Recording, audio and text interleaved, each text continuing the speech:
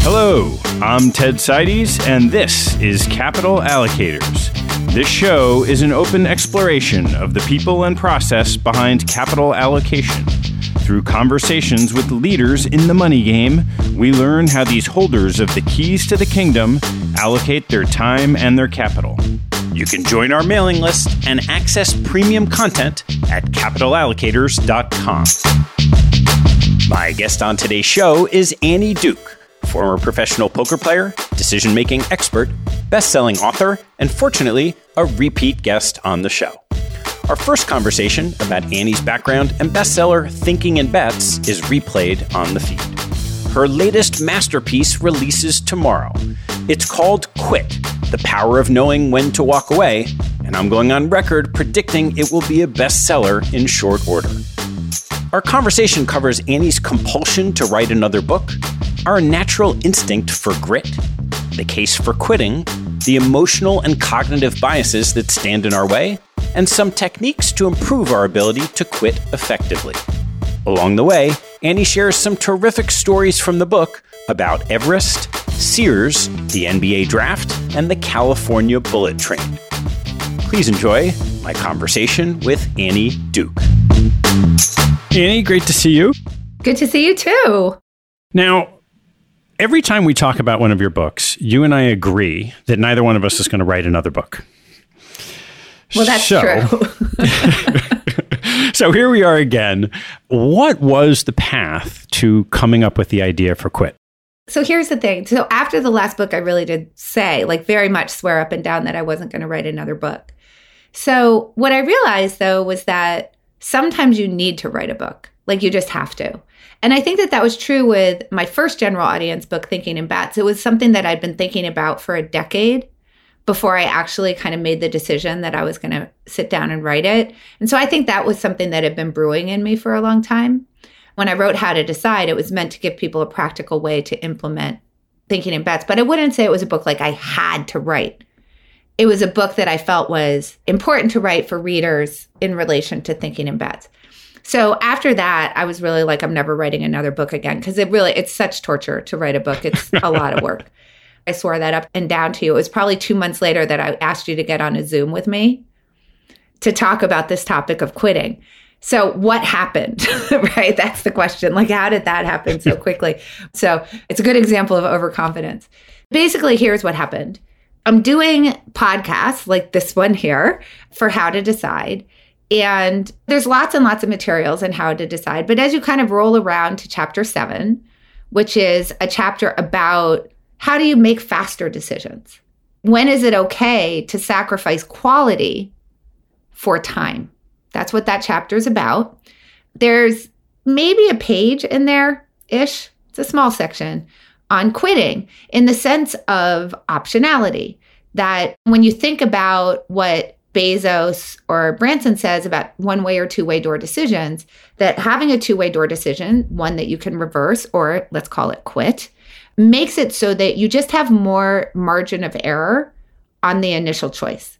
Okay, so that's this little tiny section in How to Decide. And during these podcasts, I kept directing the topic over to this little section. Nobody really wanted to ask me about it. I just made them talk about it. So I kind of just paid attention to that. And I said, but this is a very weird thing that's happening, because there's all sorts of other things that I could talk about in this book. And I really want to talk about this topic. And then it just became like a brain worm. And going beyond just the issue of optionality, I just started thinking about all of this work in cognitive science that really shows that quitting is really hard. We're not very good at it. And thinking about my life in poker and how incredibly important quitting, aka folding, is in terms of the skill elements of that game, and how much elite poker players really know that you have to be able to cut your losses. This is an incredibly important skill element of the game. In fact, I would argue that most of the skill would go out of poker if you didn't have the option to quit and couldn't get good at exercising that option. And of course, as you as an investor know that it's an optionality or liquidity for it's just so highly valued. So I couldn't let that go. And I just started thinking about that. And then I moved on to this issue, which is that I think that grit has captured the popular mind. If you're gritty, you're showing character. It's a virtue. And then quitters are losers. And I said, well, that's absurd. So I then started just calling people to see if they were as excited about the topic as I was. Called my agent, was my first call. You were one of my very first calls. I called Michael Mobison. He's probably the first person I talked to because he's always my number one person to go to, which, by the way, I would recommend for anybody. If you have an idea, call Michael Mobison. I also got in touch with Danny Kahneman to just sort of gauge, did he think this was something worthwhile to explore? And what I discovered was that all the people that I connected with on the topic were honestly as excited as I was about it. At which point, I literally sort of like my shoulders, I was like, everything went down. Oh, I think I need to write this book. And that's kind of where that happened. So Annie, as this book comes out and you're going to go on the normal tour to spread the message about why this is so important, what's the main conclusion that you drew after being compelled to dive into the research leading to yet another book, which I believe will be another bestseller? I got it right with Morgan Housel's book, and I think I'm going to be right with this one too. Well, I mean, to be fair, Morgan Housel's book is incredible. And let's just say right now, all of you have probably bought The Psychology of Money, but like on the off chance you haven't, you should just like stop listening to us right now and go buy it. What's your elevator pitch when you go on the Today Show to talk about quit? Yeah. So we think of grit as a virtue and quit as a vice, but that's not true. They're the exact same decision. By definition, if you choose to stick to something, you're choosing not to quit it. And if you choose to quit something, you're choosing not to stick with it. And we need to understand that all the skill is telling the difference between the two, because it's all about context. One is not a virtue and one is not a vice. They're the same decision. And that's the skill that we need to develop, is when is it worthwhile to stick to things and when isn't it? And here's the thing that I want people to really, really deeply understand, that usually if you quit at the moment that it's objectively correct, it will feel like you're quitting way, way, way too early.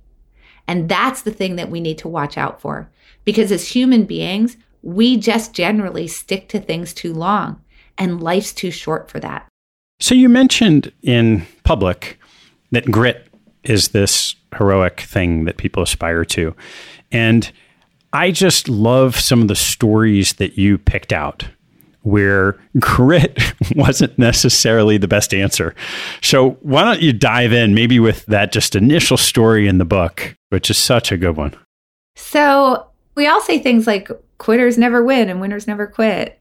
But then it's so easy for me to just give you an example, which is so like in your face, that you go, oh, wait a minute, maybe quitting's an okay thing. So let's start our conversation on the top of Everest, because climbing Everest is obviously an amazing example of grit. You're super uncomfortable. You got to climb up and down, up and down, up and down. It like takes months. You're freezing cold. You get frostbite. And yet you continue up to the summit. So if I wanted to write a book about grit, I might also start it on the top of Everest. So let's start a book about quitting on the top of Everest as well. And this particular story is about three climbers, Dr. Stuart Hutchinson, John Taskey, and Lou Kosiski. And they're in a group of 8 climbers. There's like a few climbing Sherpas, and there's the expedition leader. They become friends, and down at base camp, they get given these turnaround times. And turnaround times are just simply put, for any day's climb, there's some point in the day where no matter where you are, whether you've reached your final destination or not, you have to turn around and go back to the camp that you came from. So the way that climbing Everest works is you start at base camp and you climb up and down to camp 1 a few times because you're trying to acclimate. And then you climb from camp 2 to camp 3 a few times, and so on and so forth. And on summit day, you're going from camp 4, which you usually leave around midnight. You go to the summit that day, and then you try to get back down. And so these turnaround times basically say at time X, no matter where you are, whether you've gotten to the summit or not, let's say, you must turn around. And the turnaround time on summit day is set at 1 p.m.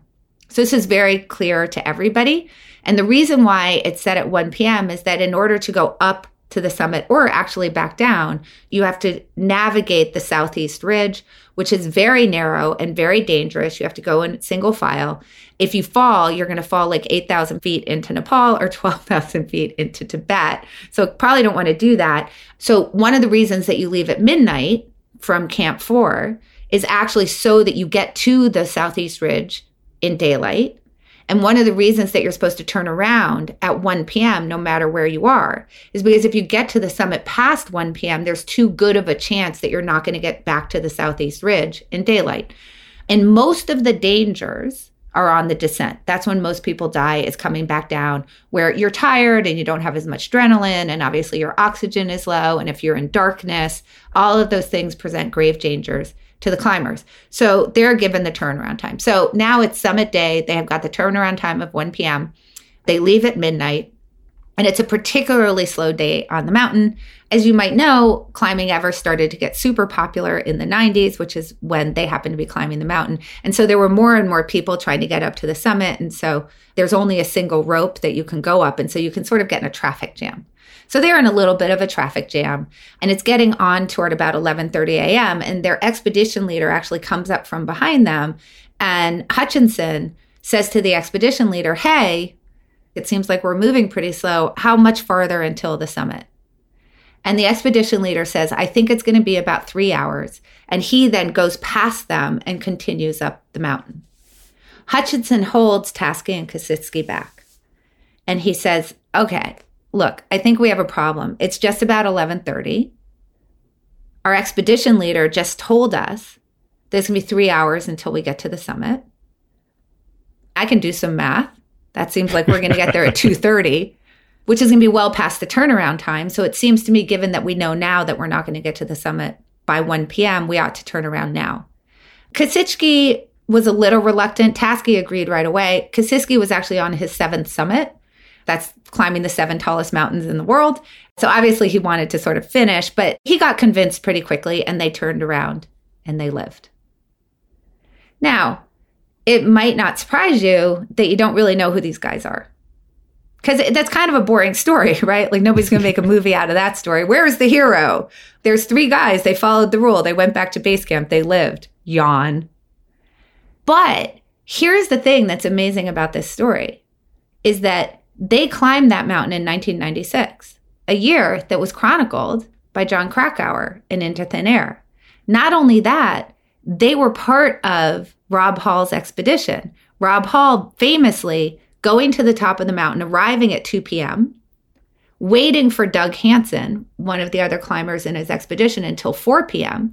Doug Hansen got to the top at 4 p.m. No, this is well past the turnaround time, collapsed, and basically died immediately. By that time, Rob Hall, who had been up there so long, didn't have the strength to come back down. And he also perished on top of the mountain. And guess what? He was the expedition leader who told Tasky, Kositsky, and Hutchinson that it was going to be 3 hours to the top of the mountain. So this was a year when a bunch of people died. A lot of people did not follow that turnaround time. But these 3 people did. They turned around. They lived to climb many more mountains, spend a lot of time with their families, because they actually followed a quitting rule. And in the context of understanding what happened and the disaster that occurred, we should understand why now quitting is so important.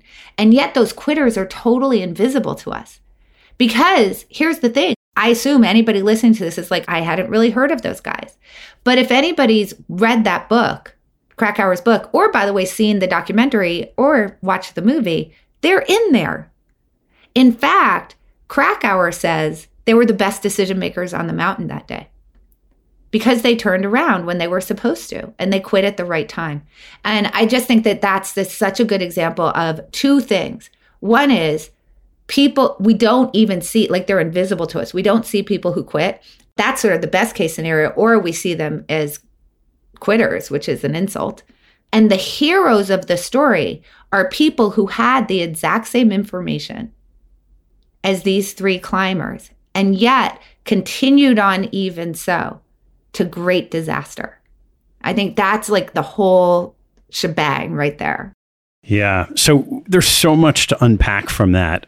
You've touched on the case for quitting, right? This idea that there's optionality, there's more time. What are those key things as you've done your research that you're laying out? This is why learning how to quit, learning how to change your mind is so important. And I just want to say something really clearly. I think everybody should go buy Grit. I think everybody should read Angela Duckworth's work. I think it's amazing because Grit is really good for getting you to stick to hard things that are worthwhile. The problem that I'm trying to tackle with Quit is that Grit also gets you to stick to hard things that are not worthwhile. And the key is to tell the difference between the two. Figure out as quickly as possible when it's not worthwhile. You know, this is my whole jam, is that pretty much any decision you make is under the influence of some form of uncertainty. I've spent pretty much my whole life dealing with how do you make decisions under uncertainty. And the uncertainty comes in two forms. One is that the world is stochastic. There's just the influence of luck on the way that things turn out. Having completely independent of the decision quality, you can make a decision that's going to work out 95% of the time. And by definition, that means you're going to observe a bad outcome 5% of the time. And sorry for you, you don't have control over when you observe that 5%. Okay, so that's one thing, is that there's just luck that influences how anything turns out. And then the second influence of uncertainty is hidden information, that for most decisions that we make, we know very little in comparison to all there is to be known.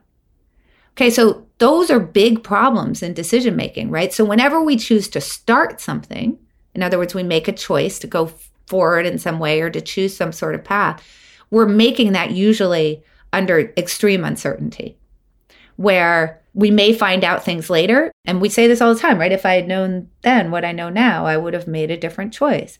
That's that feeling of the influence of hidden information, right? And then the other thing is that after the decision is made, you may observe the influence of luck in some way.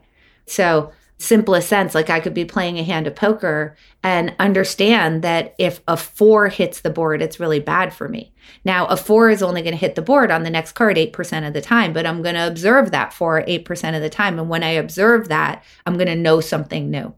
I'm going to understand how luck is influencing the way that things are turning out.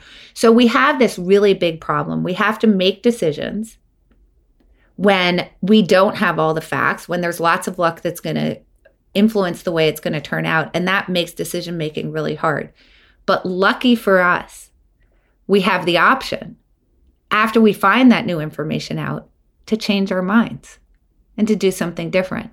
And that option to quit is so valuable. That's the thing that when I was talking about the other book, I just wanted to tell people all the time is, yes, decision making under uncertainty is really hard, but you have optionality. When you learn the new information, when you discover how luck is influencing the outcome of the thing that you chose to do, you can do something different. You can go back to previous options that you might have rejected in the past. You can go to new options that you hadn't even considered yet. And this is what gets us out of that bind. That right there is the reason why quitting is so incredibly valuable. But here's the rub. The way that I try to put it is, imagine this. Imagine if the first person you ever dated you had to marry. How hard would it be to make the decision to go on a date? How could you ever go on a date? It's the option to say, that date wasn't very good. I don't want to go out on another date with you, that allows us to go out on dates, right? And it's not just dates. It's like we can take a job because maybe if we don't like it or it turns out the boss is toxic, we can walk away from it. Some things are harder to quit than others, but you can quit being married, for example. Now, that's harder to do, so you should probably have more certainty around who you marry than who you date. But in either case, you do have an option to walk away. You know, you can change colleges, so on and so forth. So that's all really good. Yeah. So lots of good reasons to understand why it's important to be able to change paths. You also hinted in that Ever story that there's a lot of obstacles in being able to quit effectively. And I'd love to hear what you learned from the research you did that went into this book about what are some of those obstacles. I'm going to give the top line first, and then we can dig in as you want to some of the details. Because in a nutshell, it turns out that the way that our cognition works, it's very hard for us to walk away from things. There's a lot of biases, like biases that you might think are independent, but that you can pull a single thread through that have to do with an inability to quit. Let me just talk top line. The decision to start things is made under uncertainty. We can do that because we have the option to quit. But here's the problem. Exercising the option to quit is also a decision made under uncertainty. So here's where it gets really hard, is that you're in the middle of something, you're doing something, you're climbing Everest, and you have to make some sort of forecast of the future. Because in general, the right time to quit is before you're already at the summit and it's 4 p.m. You're supposed to quit a lot earlier than that. And what that means is that basically, if you get to a point where you're very close to 100% certain that you're supposed to quit, it's probably already too late. As Richard Thaler said to me, the only time that we're willing to quit is usually when it's no longer a decision. Because like you already fell into the crevasse, what are you going to do? It's like your startup is already out of money. So at that point, you kind of know, like, I know I don't have any other choice. I have to quit. But by then, it's like well past the time that you should quit. So if we think about when you should actually quit, it's when your expected value goes negative. So you're thinking about, am I winning to the path that I'm on in comparison to other paths that I could take? So that's the thing that you have to figure out. But we know with those types of calculations that generally things don't look so bad in the moment that you figure that thing out. Let's go back to Hutchinson, Tasky, and Kosicki. At the moment that they figured out that, well, I'm supposed to turn around because my expected value looks pretty bad here, which they knew because of the turnaround time that had been set, they have tons of oxygen. They're not in a dangerous place on the mountain. There's no snowstorm. Other people are continuing ahead of them. So they're like super brilliant. They're amazing. They're going against every single instinct that a human being has, and they're turning around. They really are the heroes of the story because they are able to look and peek into the future in a way that other people weren't able to there and make the decision to turn around. Because at the moment that it's correct, it will be made under uncertainty. It's going to be probabilistic. You're never going to be 100% sure that you're supposed to quit. And here's where it gets really bad. The only way to know how the thing you're doing turns out is to stick with it. Right. So now we can see this problem. It's like we're beings that want to know. We're very uncomfortable with uncertainty. And the only way I can know for sure is to grit it out, to persevere. Then I'm going to find out for sure. And that's going to be good, not just for me personally and feeling like, well, I didn't fail because I didn't have a choice. That's Thaler's point. Like, what else could I do? I tried everything, but also in the way that we think that other people are going to view us. Because we worry that other people are going to think we gave up too soon. We're worried that other people are going to think we're not gritty, that we lack character. They're going to call us quitters. So you mentioned a thread of all these behavioral biases. And some of what you were just saying is, okay, how other people are going to perceive us is certainly one. You mentioned opportunity cost, the difficulty of assessing something that, it's fine, it's working. There could be something better. There's an element of inertia. There's clearly sunk cost involved. Part of the way up Everest, all the time you spent in that. What are some of those other threads and how do they weave together in the things that create the obstacles to effective quitting? Sure. Okay, so let me just list them off and then you can tell me what you want to talk about. So there's sure loss aversion. Now, I just want to be clear, that's different than loss aversion. Both of these come from Kahneman and Tversky. Kahneman, obviously, Nobel laureate. Loss aversion is not wanting to start things for fear of the losses you might incur later. So let's think about loss aversion as something that stops you from starting. Sure loss aversion, as Kahneman says, talks about, is not wanting to turn a loss on paper into a realized loss. So loss aversion stops us from starting. Sure loss aversion stops us from stopping. Okay, so there's sure loss aversion. Then there's all these things that go under this rubric of kind of escalation of commitment. Escalation of commitment, simply put, is like this. We have the intuition that when we get bad news, that we'll stop doing what we're doing. And actually, we don't stop. When we get bad news, we actually double down. We escalate our commitment to the cause. And what goes under that umbrella, which is more of a motivational explanation, would be a lot of the cognitive explanations. We're going to put sunk cost under that rubric, and the endowment effect, things we own, we value more than things we don't own. Omission-commission bias, status quo bias, ambiguity aversion, Mental accounting actually becomes a thread that goes across here, which is that the way that we sort of think about losses and gains as not being fungible across all the things that we're doing. We open accounts for things that we start, and we don't like to close those accounts in the losses. So that's another piece of it. Then we have all of these things that have to do with identity, internal and external validity, cognitive dissonance, the desire for consistency or to be seen as consistent. Then the opportunity cost piece doesn't stop us from quitting. It's that sunk cost makes us stick to things that then make us incur opportunity costs. And then we have all of this stuff around goals, that goals are graded as pass fail. They cause this myopia. Progress along the way doesn't matter. And so that also will stop us from quitting because it gives us a target where if we don't get to the finish line, we failed. It's like the whole of behavioral science. Once you sort of look at it through the lens of quitting, and I think that's why I got so excited about the topic, was that you start to think about over-optimism. I forgot that one. Overconfidence. I forgot that one. You start to think about like so much of what people know from Thinking Fast and Slow, for example, from this world that we think of, this exciting world of behavioral economics and behavioral psychology. And you say, oh my gosh, I can literally pull this quit thread all the way through it. And that just really excited me. Yeah, it is literally the entire smorgasbord as you laid out of behavioral economics.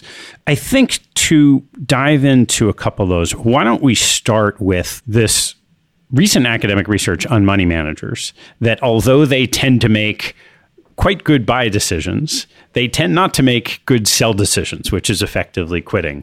I imagine a lot of these examples factor into it, but would love to hear your thoughts on what you've seen from money managers' sell decisions. Okay, so let me just start by talking about what regular people do, because I just think it's helpful to frame in terms of what money managers do. So usually we quit too late. I don't know if you've heard that old management adage, like the first time you think about firing someone, you should. People don't. Like it's probably already way past when you should have. And that's for most things. Most of the time, like when we decide to turn around on Everest, it's way later than we should have. And that's because we're trying to accrue certainty, much more certainty than we actually need before we make the choice to turn around. That's not always true. Sometimes we quit too early. If we think about what Thaler talks about with mental accounting, we don't like to close mental accounts in the losses.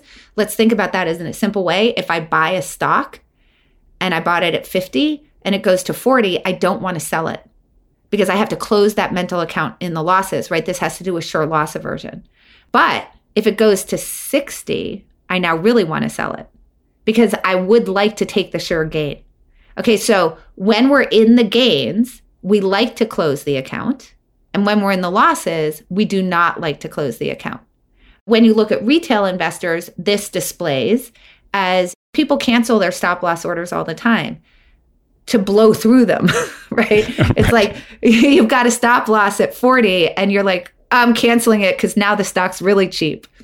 And then you go to 35, then you go to 30. So this is very well-known behavior from retail investors. And then obviously they also cancel their take gain orders, but that's to not reach the take gain, right? So they buy it at 50, they've got a take gain order at 60, it gets to 57, they're canceling it and selling.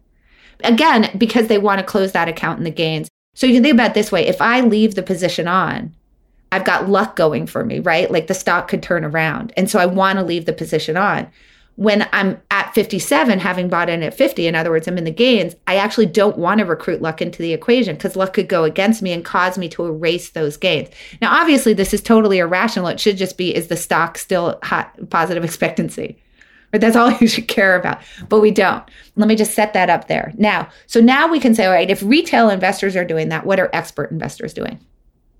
Because surely they're not doing that. And the answer is surely they're not. You're correct.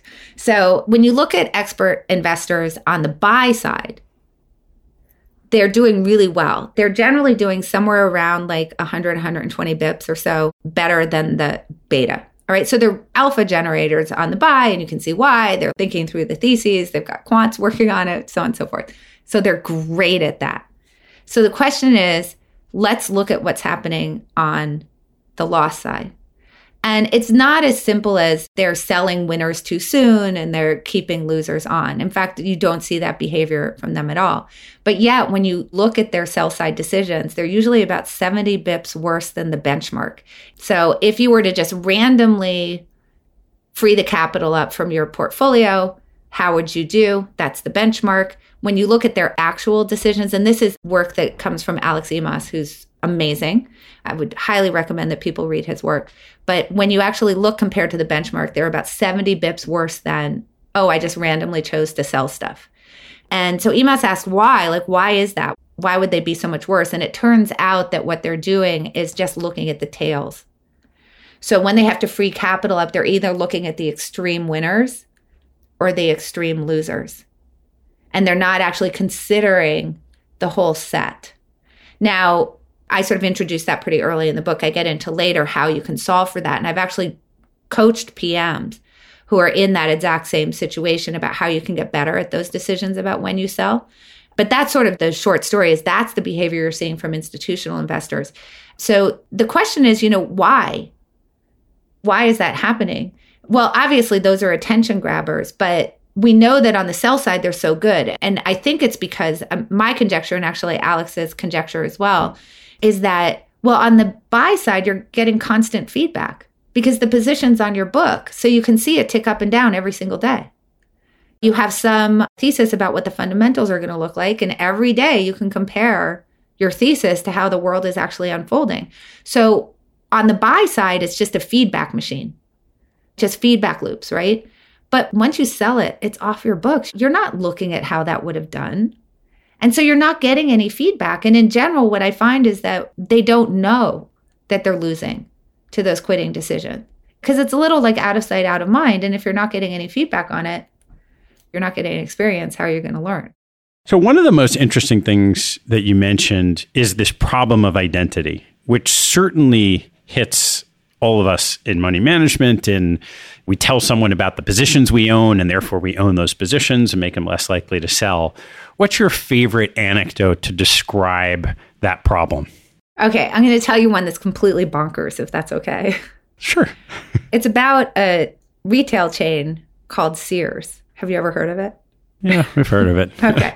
What's left of it. Right. Well, yeah. So here's the interesting thing about Sears. So it's founded in the late 1800s. It's a catalog company. I think the original one had like 512 pages in it. This was when the mail routes were just opening up. So all of a sudden, people in remote areas could get stuff that people in the cities could get, like bicycles. And they sold just about everything. Everything from bicycles to like kitchen shears to like, I think you could buy cars in the catalog. And they were incredibly successful. This was really the most successful retailer. And so then all of a sudden, like right around the 30s, cars become really big and people become much more mobile. And what they find is that this is kind of eating into like their catalog business. And so they start to open retail locations. And just so that you understand how successful Sears ends up being as a retailer, at one point they represented 1% of the total GNP of the United States. So they're big. But then we also know the sort of decline of Sears. It starts faltering in the 70s as these other bargain retailers start coming along, like Walmart and Kmart, for example, eventually Target in the 90s. That starts to eat into Sears's business, particularly because they're kind of getting squeezed out. You've got the high-end retailers like Nordstrom's and Neiman Marcus that are kind of pushing them from the top. And then you've got the Kmart's, Walmart's, and eventually the Targets that are squeezing them from the bottom. And their share of that market starts getting smaller and smaller until in the beginning of the 90s, they actually end up not being the number one retailer anymore for the first time in ever. Eventually, as we know, they declare bankruptcy and they go out of business. Okay, so that's kind of the story of Sears that everybody knows. But there's another story of Sears, which I find much more interesting. And it's not as Sears the retailer, but Sears the financial services company. And most people don't know that Sears was a financial services company. So they start a banking division when they just have the catalog because they were offering their consumers credit. But when all of the cars start happening and they open those retail locations, they realize, hold on a second, people drive their cars to our retail locations.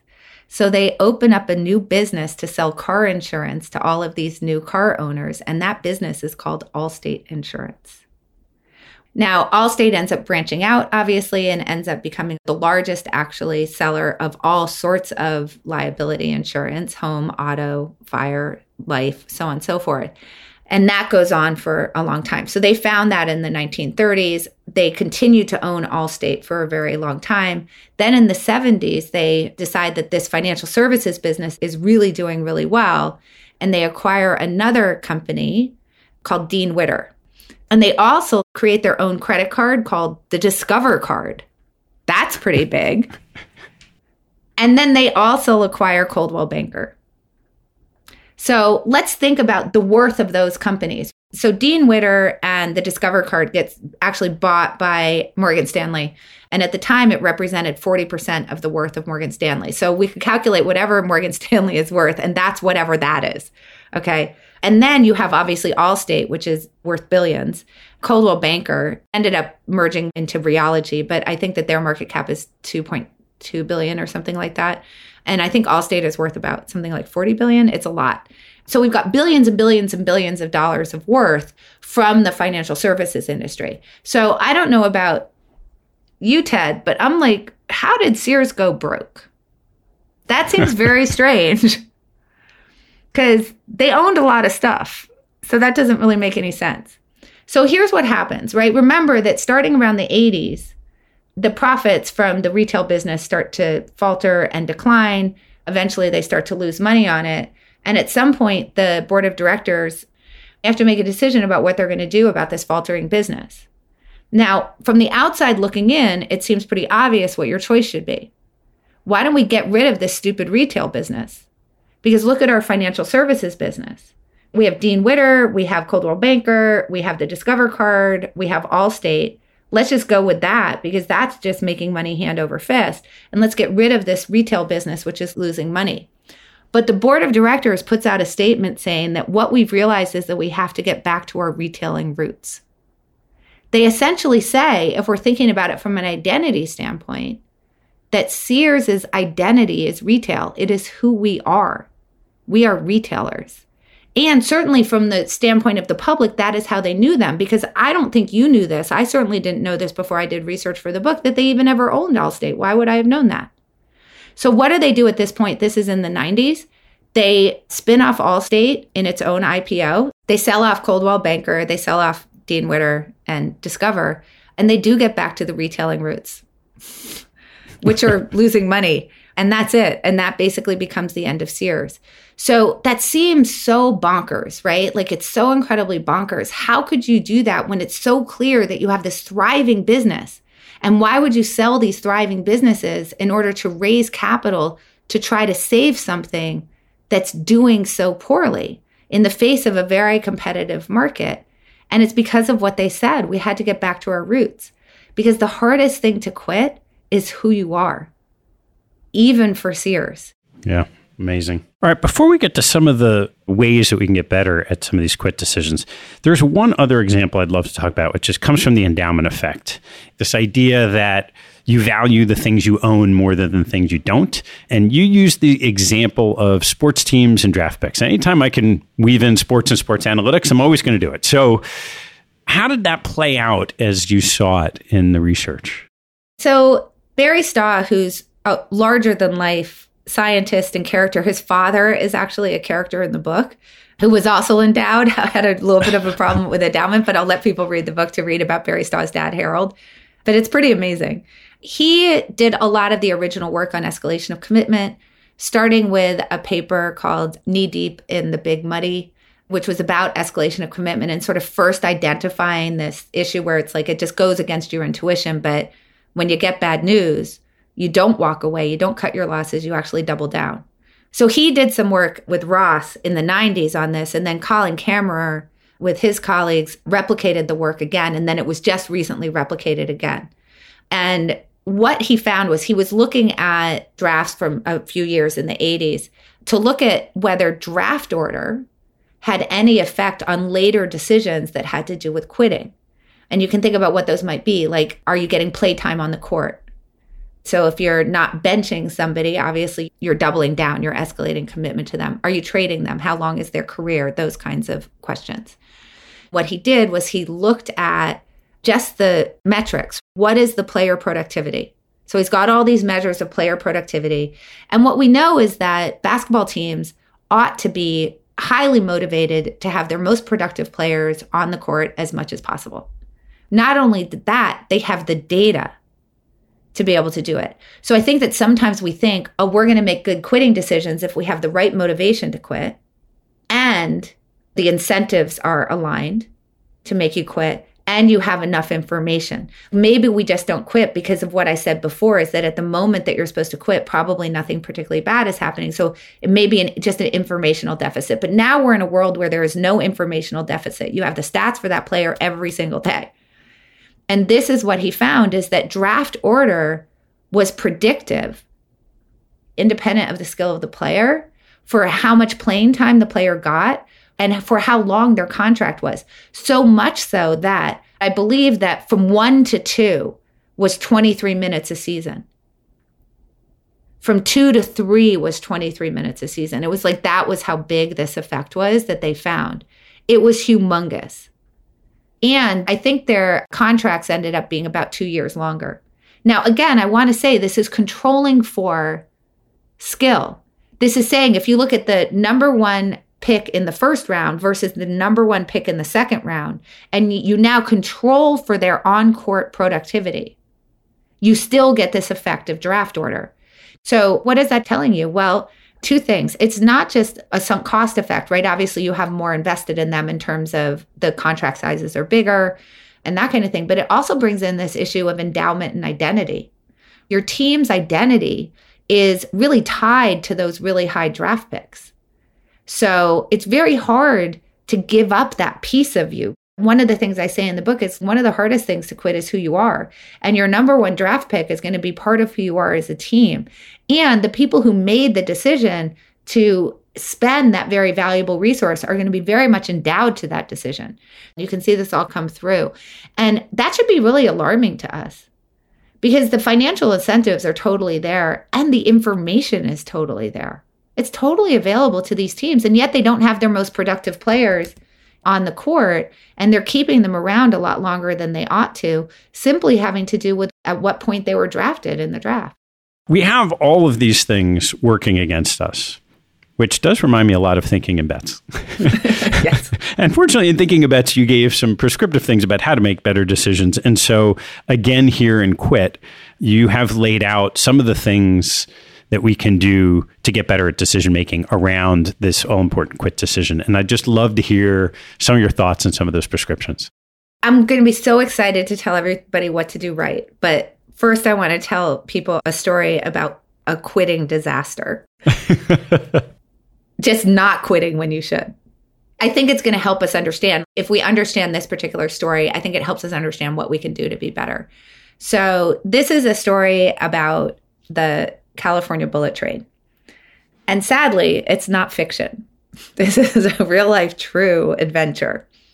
So for those not familiar, the California bullet train is a very audacious project in California.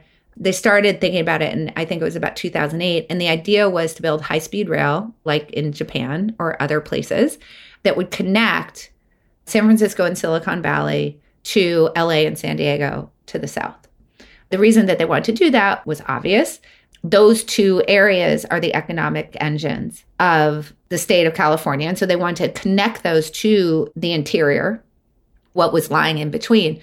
Number 1, just for like economic prosperity, but also number 2, to make it so that you could relieve the congestion in terms of the housing market in LA, San Diego, and San Francisco and Silicon Valley. Because those areas, obviously, because they're economically prosperous, they attract a lot of people. It was a very congested housing market. So if you could somehow make that commute easier for people, you could essentially spread people out. And that would be really helpful for everybody in the state. This was the idea. Okay, so great.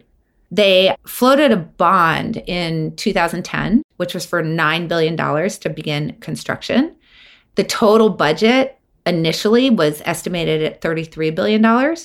The projection was that enough of the line would be functional by 2021 that it would be in the black and it would essentially be able to generate enough income to complete the rest of the line on its own without taking any more taxpayer money. And that was going to be through both fees for ridership and also public-private partnerships. So that was the idea. It's 2022. I haven't heard about this rail. Yeah, right. Oh, that's weird. Because it's supposed to be done in 2021. So, Okay, so let's figure out what happened. So they approve track between, I think it was Madera and Fresno. That's where they're going to start. It's pretty far to the south of San Francisco and pretty far to the north of LA, but that's where they're going to start building the track. It takes them 5 years to break ground. That's a problem. So they approve this bond in 2010. They don't break ground until 2015. That's probably a sign things aren't going well. But then what happens is that somewhere around that time, leading up into 2018, they figure out that there's a problem. In fact, there's two problems. And the two problems are mountain ranges. One, which is the Tehachapi Mountains, which are to the north of LA, separating LA from Bakersfield. But then even worse than the Tehachapi Mountains is the Diablo Range. And the Diablo Range sits to the south of Silicon Valley, separating that from everything to the south. And again, this is the whole reason why these areas aren't connected in the first place. So somewhere along the way, somewhere between 2015 and 2018, they go, oops, we didn't really think about the titanic engineering challenges that these two mountain ranges are going to present in terms of actually connecting point A to point B. In other words, San Francisco basically to LA, because we got to figure out how to blast through these mountains. So there's a report, the authority, which is the body, it's literally called the authority, is sort of like governing this. And they put this report out that's like, oh, oops, we made a mistake, because actually the budget's going to be more like $81 billion. We're not even sure it's going to be that low, because we don't actually know if we can blast through these mountains and actually run track through them. So this now goes to, in 2018, to Gavin Newsom, the governor. Now, you might think that once your budget's gone from like 30 billion-ish to 80 billion-ish, you might go, oh, well, we've only laid this little bit of track. Why don't we stop now? Except that's not what happens. Instead, Newsom says, no, we're going to keep going. And here's what we're going to do. We're going to build track next between Bakersfield and Merced. Now, notice this is to the north of the Tehachapi Mountains. This isn't addressing the engineering issue. And then after we're done with that, we're going to build track between San Francisco and Silicon Valley, which is, by the way, already connected by roads, and to the north of the Diablo Range. So instead of just shutting the whole darn thing down at that point, they actually escalate their commitment, right? Like, this is what we mean by escalation of commitment. And they say, no, I don't know what's going on with those two challenges that we can't even complete the line if we don't finish it. But we're now going to build two other pieces of track on flat land.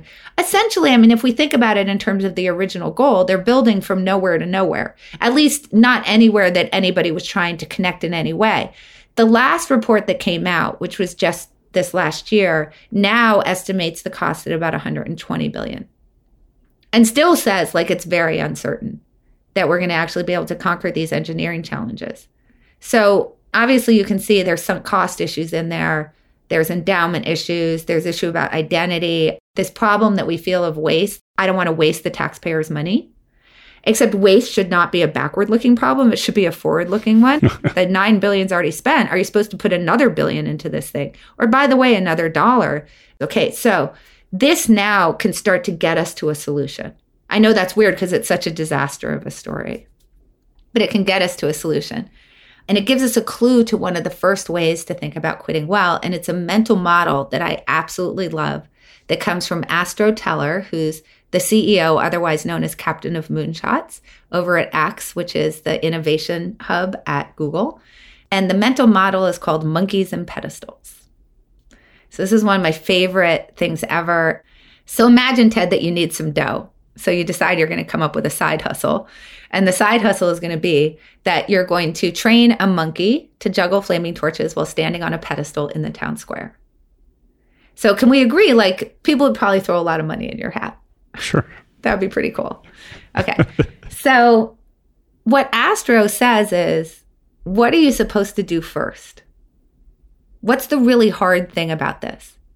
Because one thing is a possibly intractable challenge, and the other thing is building the pedestal. So we think about building the pedestal for the monkey to stand on. We already know that we can do that. because people have been building pedestals for many thousands of years. You could probably buy a pedestal from somewhere, or you could like turn a milk crate upside down.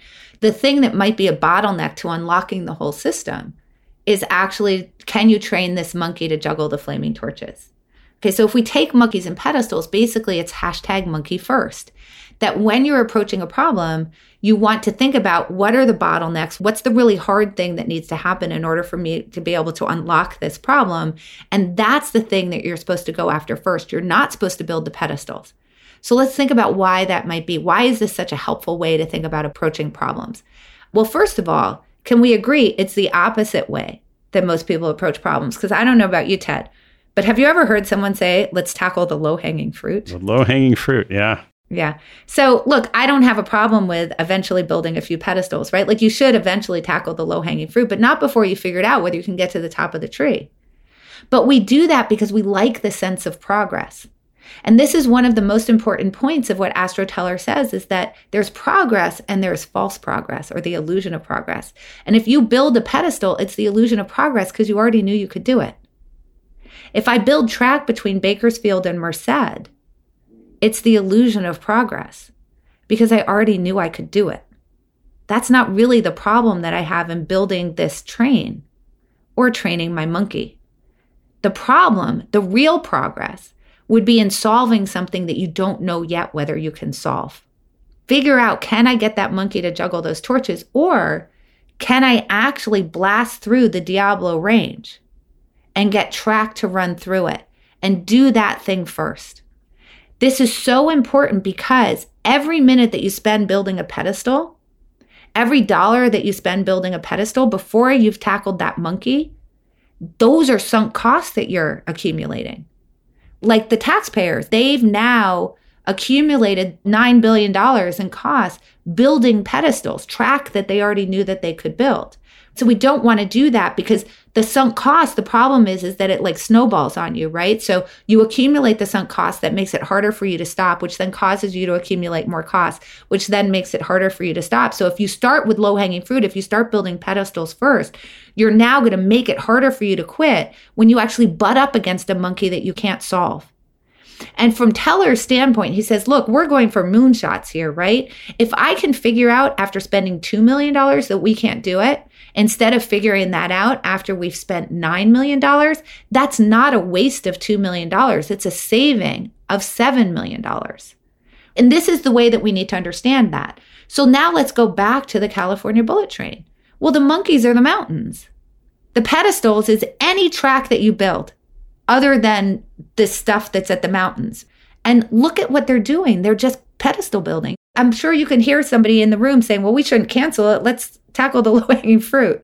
Has anyone gotten you in front of Gavin Newsom? Well, no, but the book hasn't been published yet. So I don't know. Right. Maybe somebody will. But you can think about this for anything. And in fact, so now I'm going to turn into interviewer for a second. Because when we chatted about monkeys and pedestals, you actually brought up an example from your own life, which I think is really enlightening in terms of the way that you think about approaching projects this way. I want to hear from you what that was. Oh, I could talk about that briefly because there's a lot more that we need to get to. But the example that we talked about was when I was planning to launch a fund earlier this year. The obvious monkey is how easy is it going to be to raise the money? And some of the pedestals are getting your legal docs done and all the back office stuff, which is a nuisance and a lot of work and cost. And so I put a few pedestals, but what I said to you is, oh my God, I built all these pedestals before I tackled the monkey and could have done different types of market testing, all that kind of stuff. But another great example, and I see that all the time with fund managers that are going to launch, or they assume that the market is going to be there. And then they go and build all the pedestals. So yeah, another good example of that. I think that's such a good example. And let me just say that the fact that X is called X is literally Astro Teller living this concept of monkeys and pedestals. Because what happened was when they founded the Innovation Hub, they decided they would save the name for later. Because they just wanted to figure out whether this was going to work, whether it would make sense. And their charter is to take huge ideas from inception to commercial viability in 5 to 10 years.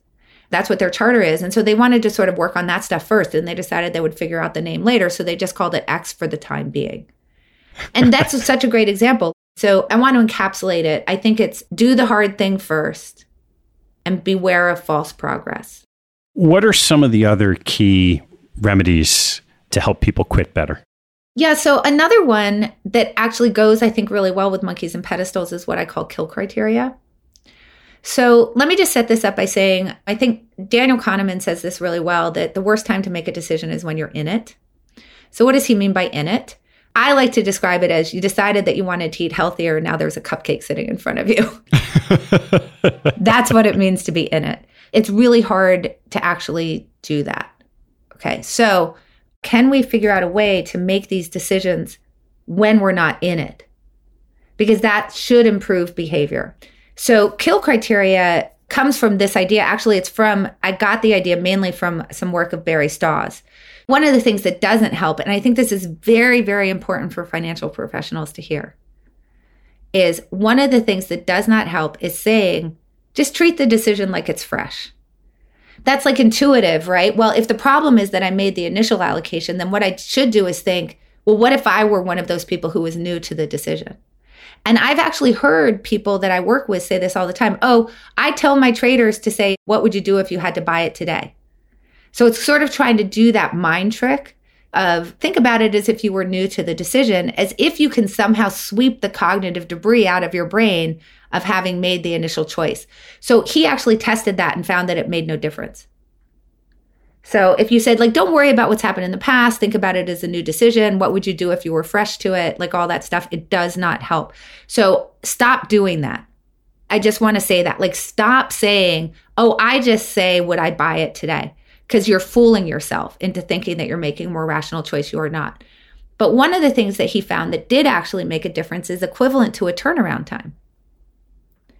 What he said was when people made the initial choice, he said, I want you to list off what the benchmarks are that you would expect this division to hit that would show you that this allocation was successful. Okay, so he's asking them to think about in the future when the participants see the performance going forward, what are the signals that it's failing? What are the signals that it's succeeding? So he has them do that, write it down. And now he asks them to go and make an allocation. And when they do that, this gets you to a decision that looks more fresh. Now, this should sound a lot like turnaround times. That's what you're doing. At the base of the mountain, you're saying, what's the point at which I ought to turn around? And you're making a commitment to that. Here's an example of kill criteria. This is something that I did with a group of sellers at a company that I consult for. It's called M Particle. They offer a CDP. So I said to the sellers, okay, you get a lead through an RFP or RFI. It's 6 months later, and you've lost the deal. Looking back, you realize there were early signals that the deal was not to be won. What were they? So it's like 40 sellers. They all generate this independently and asynchronously. That's really important. You can go read How to Decide to figure out why that's really important. But they come up with a lot of lists, and some of the more common ones were the lead in the first meeting, all they wanted to talk about was price. They didn't ask anything about our technology or why we're different or whatever. They just were asking for price. Now, obviously, a terrible signal.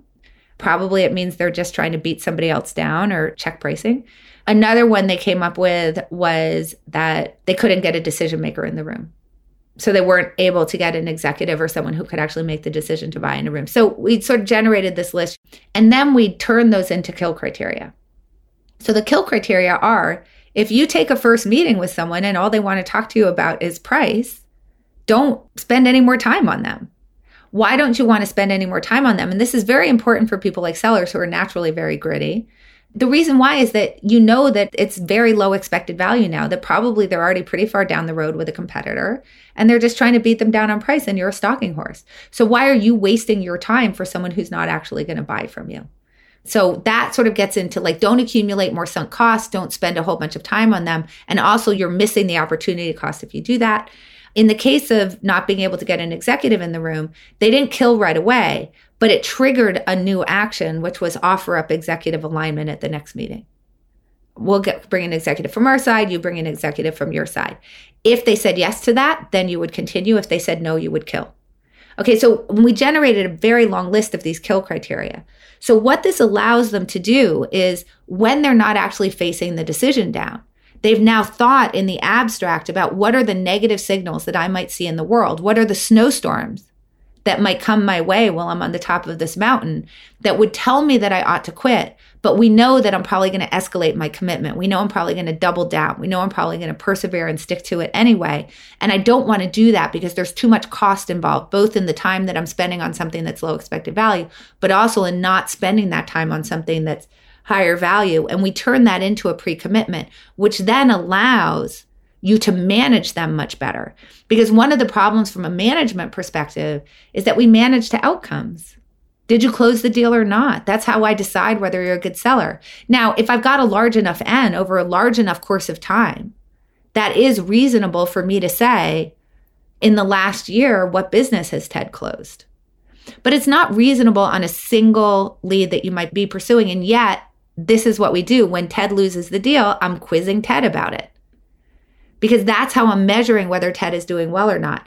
When we develop this set of kill criteria, not only are you more likely to follow it because you're sort of looking for those signals, and we've made some public declarations about how we're supposed to behave toward those, but as a manager, it allows me to manage to the kill criteria and to the win.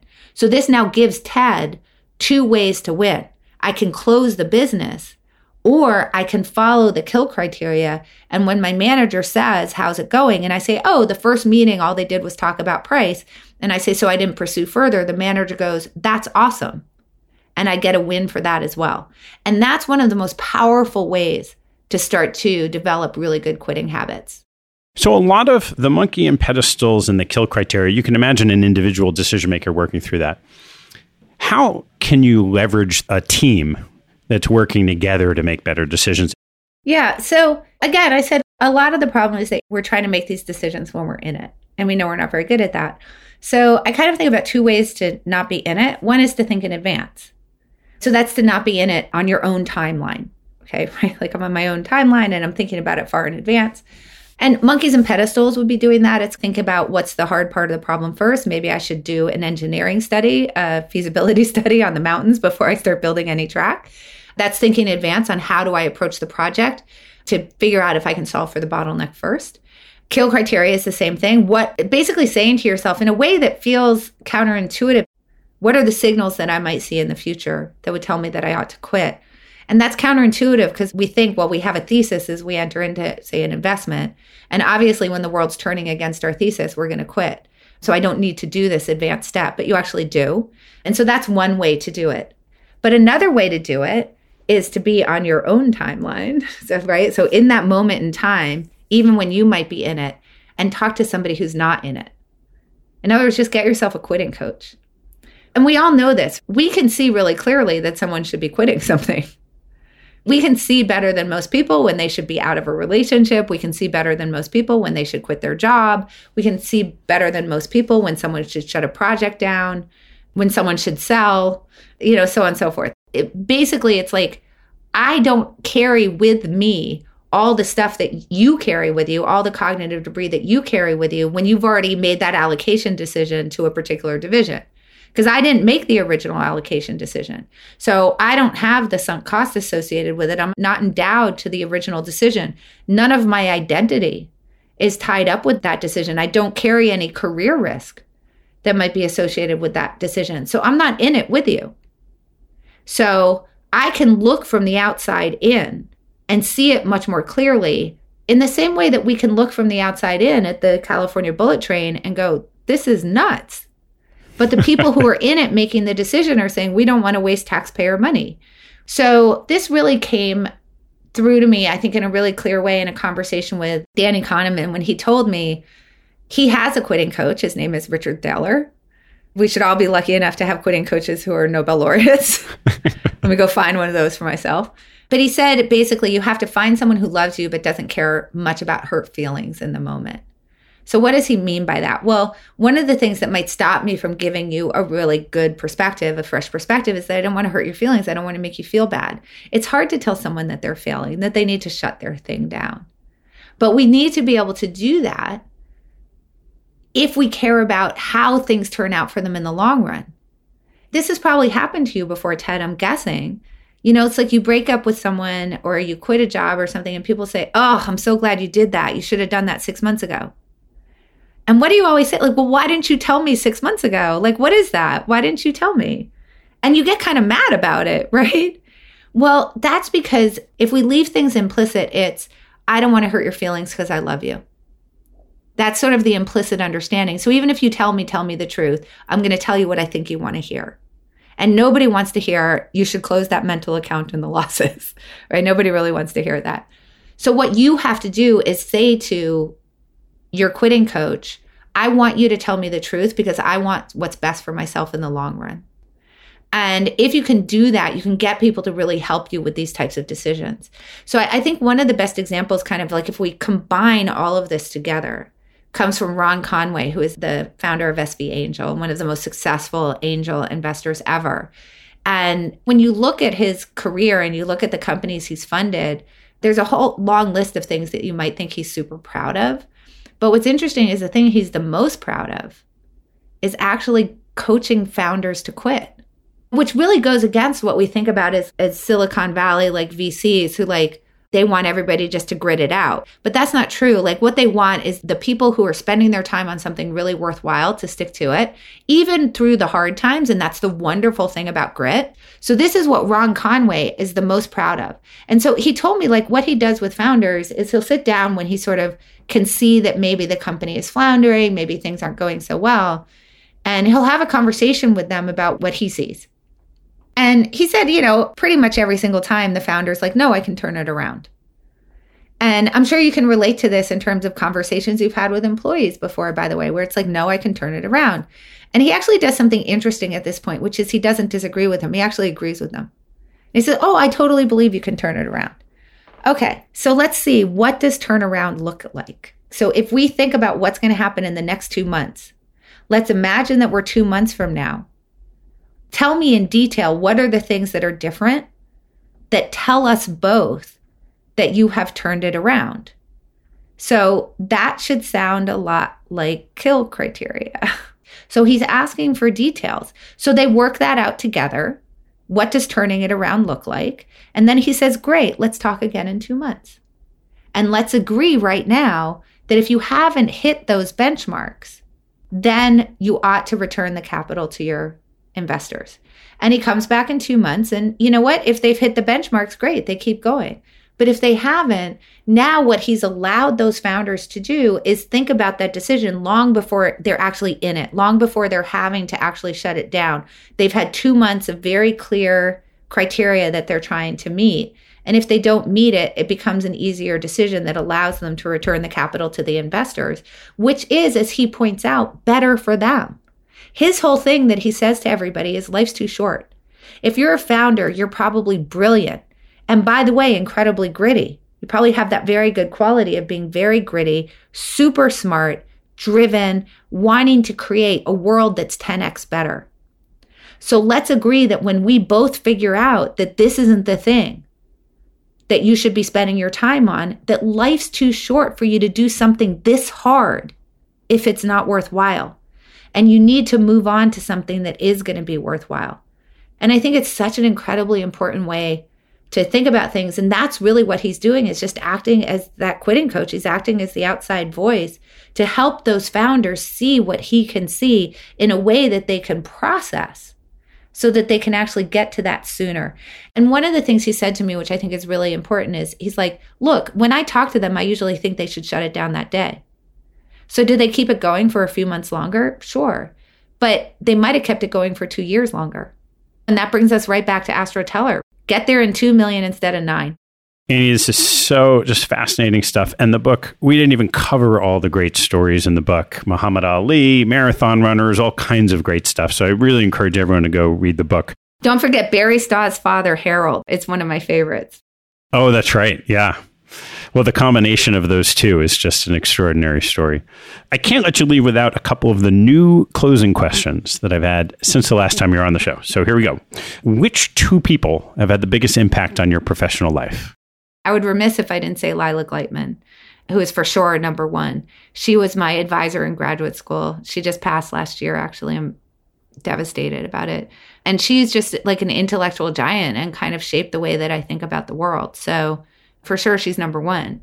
Then the problem is, well, I've had so many different professional lives that it starts to get really hard, right? So I could say my brother, because he's the one who started me playing poker. I could say Eric Seidel for a similar reason. I can say Michael Mauboussin, who, to be quite honest, I sort of try to hopefully model myself in some small way after the way that he thinks about the world, his brilliance, just how incredibly nice he is as a human, how intellectually generous he is. And I hope that I can do about 10% of what he thinks in terms of thinking about my professional world.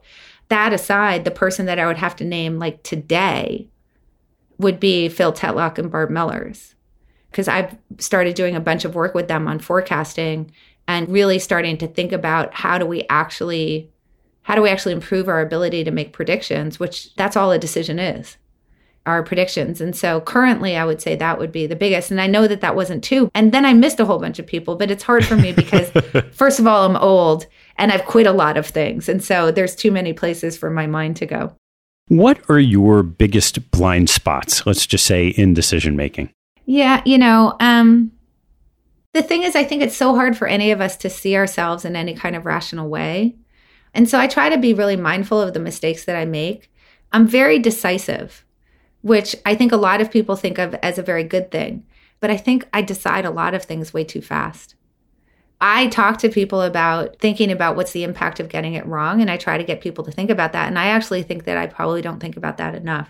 I'm a pretty quick decision maker. And so I think that's a really big blind spot for me. I really wish that I were better at that. Last one, and this one is custom made for you. Oh, no. Which is, what's the best decision process you've gone through that led to quitting, regardless of how it turned out? Sometime around 2002, I got asked to give a talk about how poker might inform cognitive science to a group of options traders for a fund that was called Parallax Fund, founded by Roger Lowe. And I really enjoyed it. I hadn't been in academics at that point for 8 years. And I don't know, I think I had kind of forgotten how much I really enjoyed teaching. I hadn't been thinking as explicitly about the connection between the cognitive science that I had been doing when I was an academic and poker and the way that those could inform each other. So I really loved it. So for the first 2 years, I just sort of started getting referrals, and then I decided to start building that business. And I very purposely kept two things going at once, which was my poker career and my speaking and consulting career. And I did that until I felt like I could spin off and actually be successful in the speaking and consulting. And then that actually ended up leading me back into academics. So I think that doing that in parallel and starting off with this sort of exploratory line, like, oh, this is an interesting kind of shiny object, let me explore that without having to quit the other thing, which I think is something that people miss, is that you sometimes don't have to quit. You sometimes can just do some exploring so that you can gain more information before you actually make the switch. And I think I did actually a pretty good job of that. And so it took a while after I quit for me to get Thinking in Bets published. I think it was about 6 years. So you could call that a good or bad outcome depending on what time you sort of enter the timeline. But that's irrelevant because I think that I did it in a good way. I think it's much more interesting for me to tell you like the worst quitting decision that I ever made, which was quitting academics in the first place. And the reason why I say it was a terrible decision is, as I said, I sometimes decide things too fast and with too little thought. I was sick. I had to take a year off from graduate school. I started playing poker. I really liked it. And I never really thought about it after that. I just started playing poker. And I don't know, maybe I would have in the end made a decision to leave academics and keep playing poker if I actually went through and built out a decision tree and thought about it and talked to other people about whether they thought it was a reasonable decision and really explored my options. But I just started playing poker and never stopped. To be real, like that's basically what happened. And I think that's like the worst decision that I ever made in my whole life. I'm embarrassed of that decision. It was so bad. But you know what? It ended up working out okay. But I wish that I could go back and redo that one and think it through in a different way. And again, maybe I would have stayed playing poker. Maybe I wouldn't have. But I would at least like to look back and be like proud of the way that I thought about it, which I'm not. I'm like completely mortified. Annie, this is so much fun as always, full of insights. Well, thank you. And I just would like to say, because people don't necessarily know this, but I just want to give Ted here a shout out. And I'm going to say you're not allowed to cut this from the podcast because I'm going to listen and I'm going to be really mad if you cut it from the podcast. Okay, so I'm just saying that publicly. So when I'm writing a book, I usually get a couple of people to read while I'm writing the book. And I try to think pretty clearly about like, what are the categories of person that I would like to read it? I usually want an academic to read it because I'm very nervous about translating the science poorly. And then I also think about other categories. And this particular time, for 2 reasons, I landed on you, Ted. Reason number 1 was that when you read my last book, you had all sorts of amazing comments, which I wish I had known beforehand, because I would have actually changed the book based on those comments. So that was number 1, I was like, well, I'm not doing that again. I'm going to get the comments beforehand. But the other is that you read lots of books and you do podcasts for a living and you talk to lots of authors and you talk to lots of people who read books. And I just felt like you would have a good commercial eye for what I was reading as well. And I sent you a few chapters at a time. And as expected, you sent me back incredible comments, including one which I thought was really important, which was, could you put a summary at the end of each chapter? Which is something that wouldn't necessarily be my instinct to do, but I think your instincts were absolutely right. And for people who pick up the book, they'll see that there are now summaries at the end of each chapter. But just like so helpful, just in terms of me being able to gut check, is what I'm writing readable? Is it interesting? Does it catch your interest? Do you understand what I'm saying? Am I being repetitive? So on and so forth. And I don't think this book would be what it was without you having read it. And so I would just like to take this opportunity to thank you in a public way, because otherwise people wouldn't know that you were very instrumental in helping me along. Well, thanks, Annie. It was a lot of fun. It's a fabulous book, and people are going to get a lot out of it. So I'm glad I was able to have a very, very small part in its success. Well, I wouldn't call it small, but thank you. Thanks so much. And I'm wishing you all the success with the launch of this book. Thanks for listening to the show. If you like what you heard, hop on our website at capitalallocators.com, where you can access past shows, join our mailing list, and sign up for premium content. Have a good one, and see you next time.